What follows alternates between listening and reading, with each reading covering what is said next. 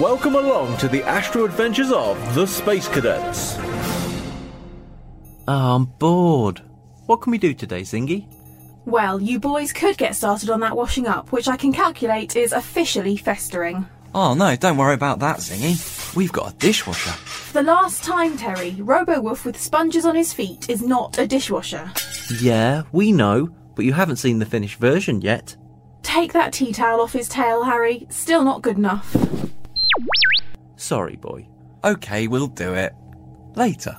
I'll wash. I'll dry. High five. Lovely. Okay, boys. Mission Control has sent us another mission. Cool. Is it to see who's truly a better washer-upper? Human boy or robot dog? No, Harry, put those sponges back. Oh. Where are we anyway, Zingy?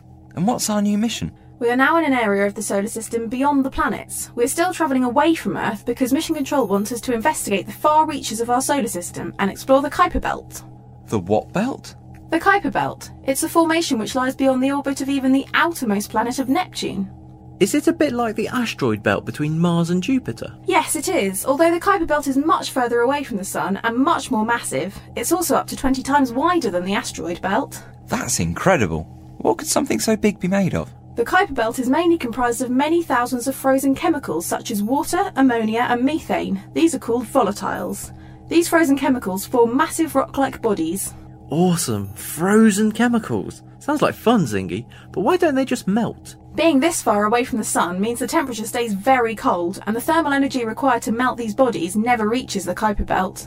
Cool. Literally. The Kuiper Belt also contains many other objects, including dwarf planets like Pluto, Eris, Haumea and Makemake. It's thought that many of the solar system's moons, like Neptune's Triton, also originated from this region. So it would be wrong to think our solar system stops when the planets do?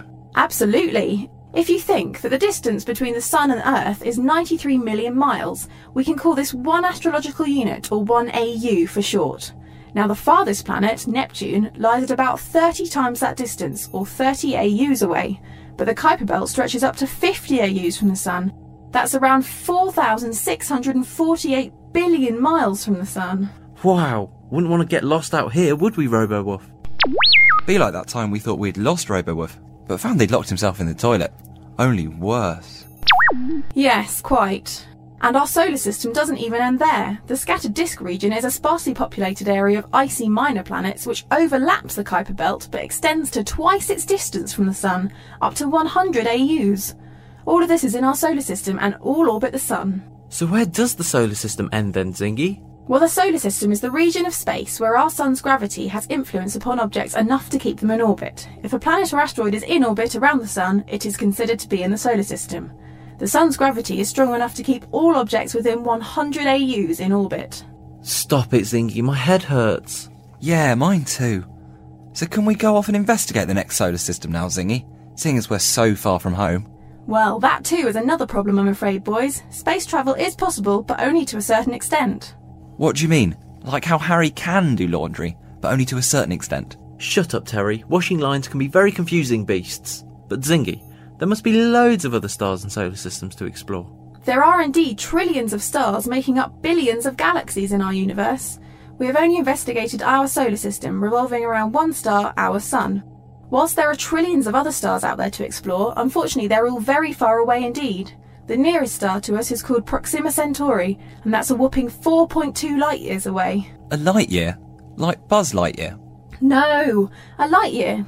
The distance light could travel through space in a year. It's about 6 trillion miles. I can see why this might be an issue. We'll definitely run out of cheese on board. The galaxy we're in is called the Milky Way. The next nearest galaxy is Andromeda, which is 2.6 million light years away. Me head hurts again. When you look at the stars at night on Earth, what you're actually seeing is light which left those stars years ago. Wow. We can't travel far enough to reach those other stars, can we, Zingy? Not yet, but who knows what science will discover in the future. And there's much we can still learn about the universe by observing it from Earth, of course. Luckily, stars are so incredibly bright that thousands of them are visible from Earth with the naked eye, and with telescopes we can see billions of them. Wow, I'm definitely getting a telescope when I get home. You've already got one, mate. No, a proper one this time. Not like that birthday present you gave me once. You called it a telescope. It was just some toilet roll tubes sellotaped together. Don't know what you're on about, mate. The Andrex 3000 was brilliant. Well, we might be home sooner than you think. Mission Control have told us to start heading back. Your mission's over, boys. Setting course for Earth. Mission Control's spaceship Intrigue is returning home. Yeah! Awesome.